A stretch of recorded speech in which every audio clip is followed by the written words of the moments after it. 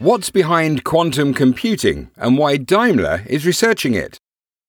An article published in the Daimler magazine, written by Holger Morn. Ice-cold calculations. A rare look behind the scenes of Daimler's quantum computing initiative and how its researchers in Silicon Valley are trying to master a new way of solving tough mathematical challenges. Picture a new, incredibly powerful racing car that can accelerate at an unheard-of speed right out of the gate, leaving the competition in the dust. But that velocity and power come at a price. The driver can only keep the machine under control for a few short moments before it veers off course and runs off the track, unable to complete a full lap, let alone a race. This sums up nicely where things stand with the latest and most promising type of computing out there, quantum computing. It's still a nascent technology with its own evolving set of hardware and software that scientists and engineers are trying to understand and master. But they hope that in a few years' time, quantum computing will be able to solve problems that would even take a state-of-the-art supercomputer hundreds or thousands of years to crack. It could become the best way to discover new, more efficient battery technology, simulating aerodynamic shapes for better fuel efficiency and a smoother ride, or to optimize manufacturing processes with myriad variables. Daimler is hard at work with a global research program headquartered in Silicon Valley to explore how it can take computing to the next level. At Mercedes-Benz Research and Development North America, the MBR-DNA, a team of experts together with their counterparts in Sindelfingen, is coordinating the company's efforts to get up to speed with this technology, better understand its potential and current shortcomings, and conduct basic research in close collaboration with industry leaders from the high-tech world and academia. The Quantum Computing Initiative was established within Daimler by 2015, when the company started to explore, evaluate, and benchmark this novel technology. We always try to pick up emerging trends and understand the future of technology, and quantum computing is obviously one of those technologies where we still need to learn a lot as a company, explains Ben Boser, who heads up innovation management at MBR-DNA. It's a very research-oriented activity, looking at things that happen somewhere 10 to 15 years out, but we want to understand the basics as a new universe is created, and we as a company want to be a part of it. To that end, Boser, in early 2018, assembled a team of specialists in Silicon Valley who work with a global network of in-house experts, renowned tech heavyweights IBM and Google, and external researchers around the world to develop software or algorithms that could help solve previously unanswerable questions in record time. It makes a lot of sense to have the nucleus of this global research effort in Silicon Valley, Boser says. The US is leading in this emerging field, and we are in close proximity to Google and IBM, the two companies that have the most advanced technology in the market right now when it comes to quantum computing. Our partnerships for fundamental research collaboration make a big difference, because we can discuss approaches and develop algorithms together, not as a customer talks to a vendor, but at eye level. Both IBM and Google have developed their own distinct quantum computing architecture that Boser's team can access through the cloud to run experiments and gain insights into the basics behind this new method of computation. And while the innovation manager cautions that the path from running theoretical experiments to actually useful business-related queries is long, building up the knowledge and skills early on has the potential to speed up and improve not only battery research, but other areas that will propel Daimler as a company and transportation in general forward. Today, the race car called quantum computer is only stable and stays reliably on course for a few moments. That has to do with the way a quantum computer works. While classical computers store information on an ambiguous pattern of bits containing either a 1 or a 0, or an on or off switch that lets a current flow, a quantum machine follows the principles of quantum mechanics. It employs so-called qubits as the essential units or building blocks of information which can store any combination of 1 and 0 at the same time, while a classical bit can store either 1 or 0. Experts call this superposition, and it is one of two features that gives quantum computers the ability to potentially be much faster than today's mainframes and servers. The second principle is entanglement, the interaction of one qubit with another one.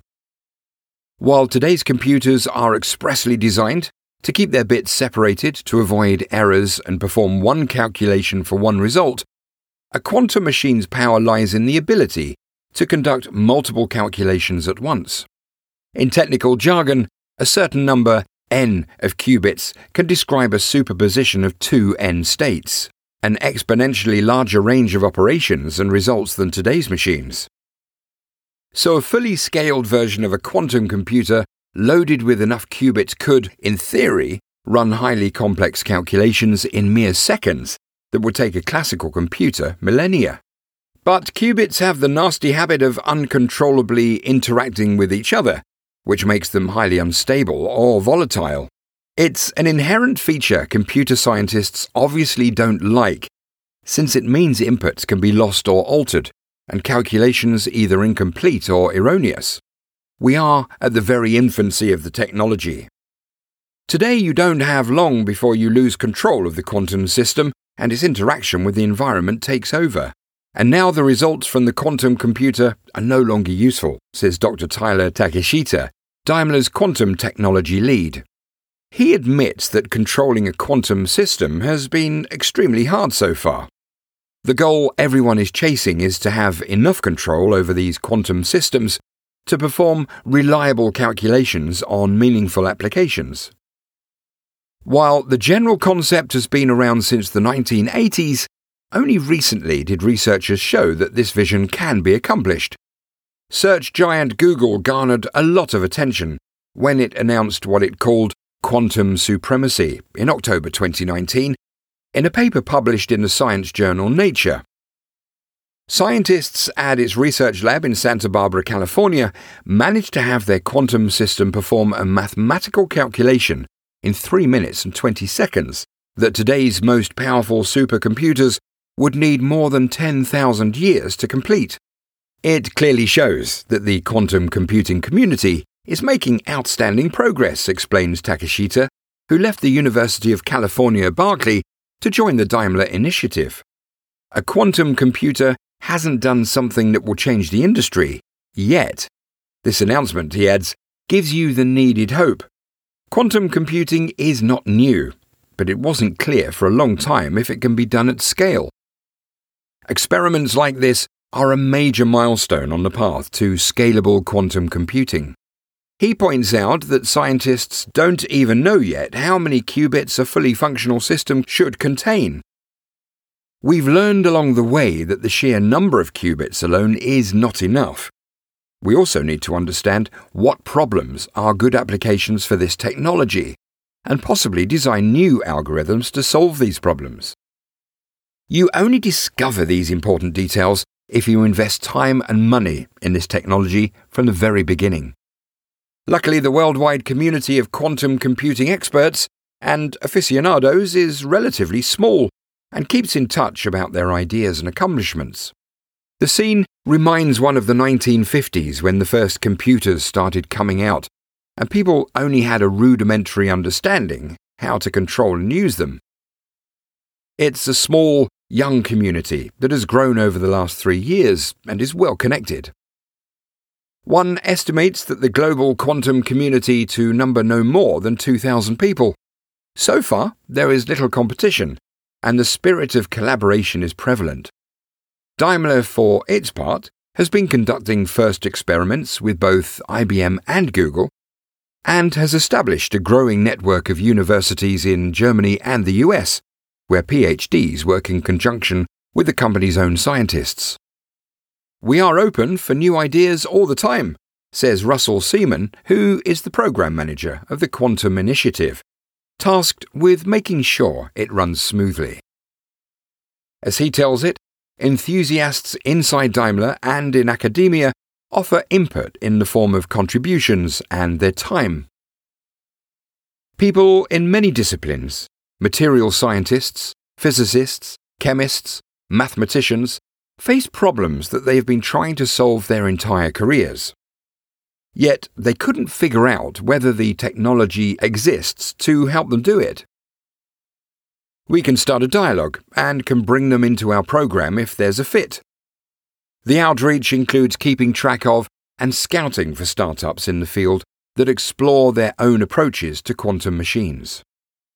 The research partnership with both IBM and Google is particularly valuable to drive the field forward by exploring what-if scenarios.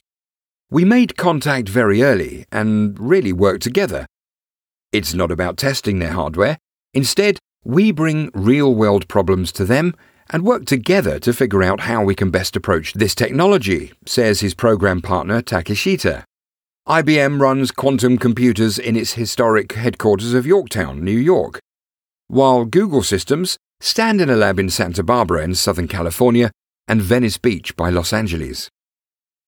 While the machines differ in the architectural and operational details, these quantum computers rely on superconductivity. That means they have to be chilled down to minus 272.9 degrees Celsius. That's minus 554 on the Fahrenheit scale, making them one of the coldest spots in the known universe. Daimler researchers access those systems remotely over the internet, like an employee would access a productivity suite or database in the cloud. The work involves tossing basic questions around, such as what queries to run on a quantum computer once it reaches a certain level of maturity or stability. We have an ongoing discussion about what we can do on such a system and develop the next level. You cannot just take existing algorithms and run them on a quantum machine. You have to formulate the problem differently and think about how it could be computed. By early 2020, this basic research work with the tech companies had resulted in 3 peer-reviewed papers published in scientific journals. Battery technology is the most promising exploration of quantum computing's potential to date for Daimler, namely using a powerful computer to simulate what new battery chemistry is more efficient and long-lived, made with more abundant or less harmful ingredients. The way nature connects or binds 2 atoms is not dissimilar to how a quantum computer works. So it was an obvious choice to look into how this new computing paradigm can be used as an advantage.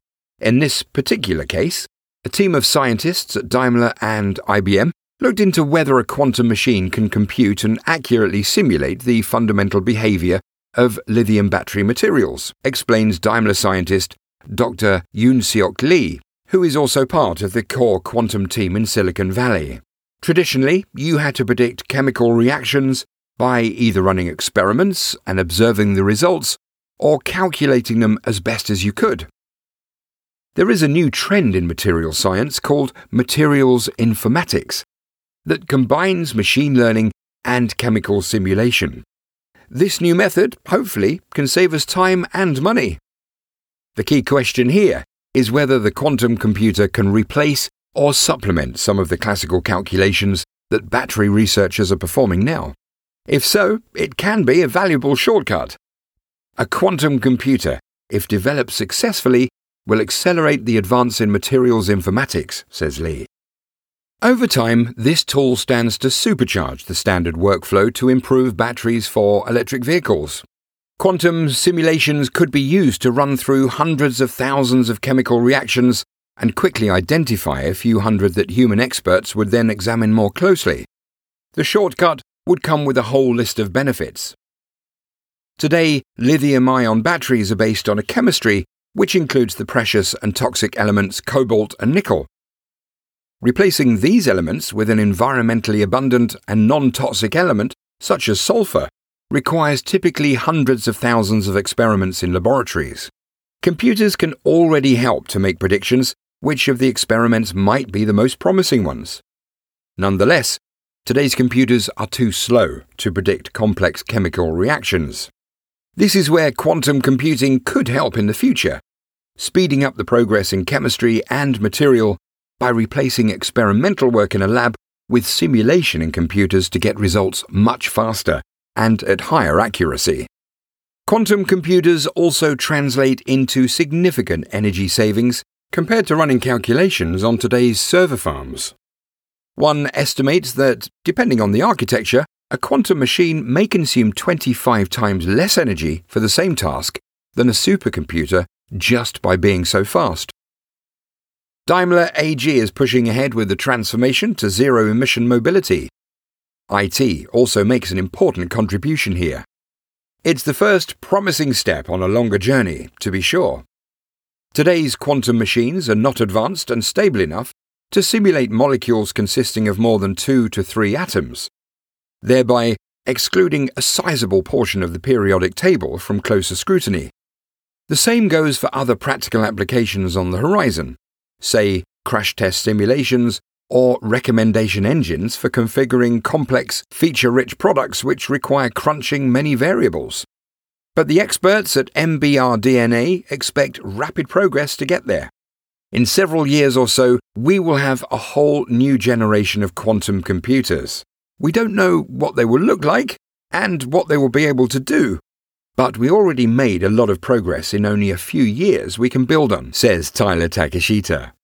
The chemist doesn't expect a future where problems are handled by either classical or quantum systems, but rather a hybrid approach that fluidly blends the computing resources depending on the problem at hand. Under this scenario, big platforms such as Amazon, Google, IBM or Microsoft, in conjunction with specialized quantum startups, would provide cloud access to a new form of hybrid computing on demand.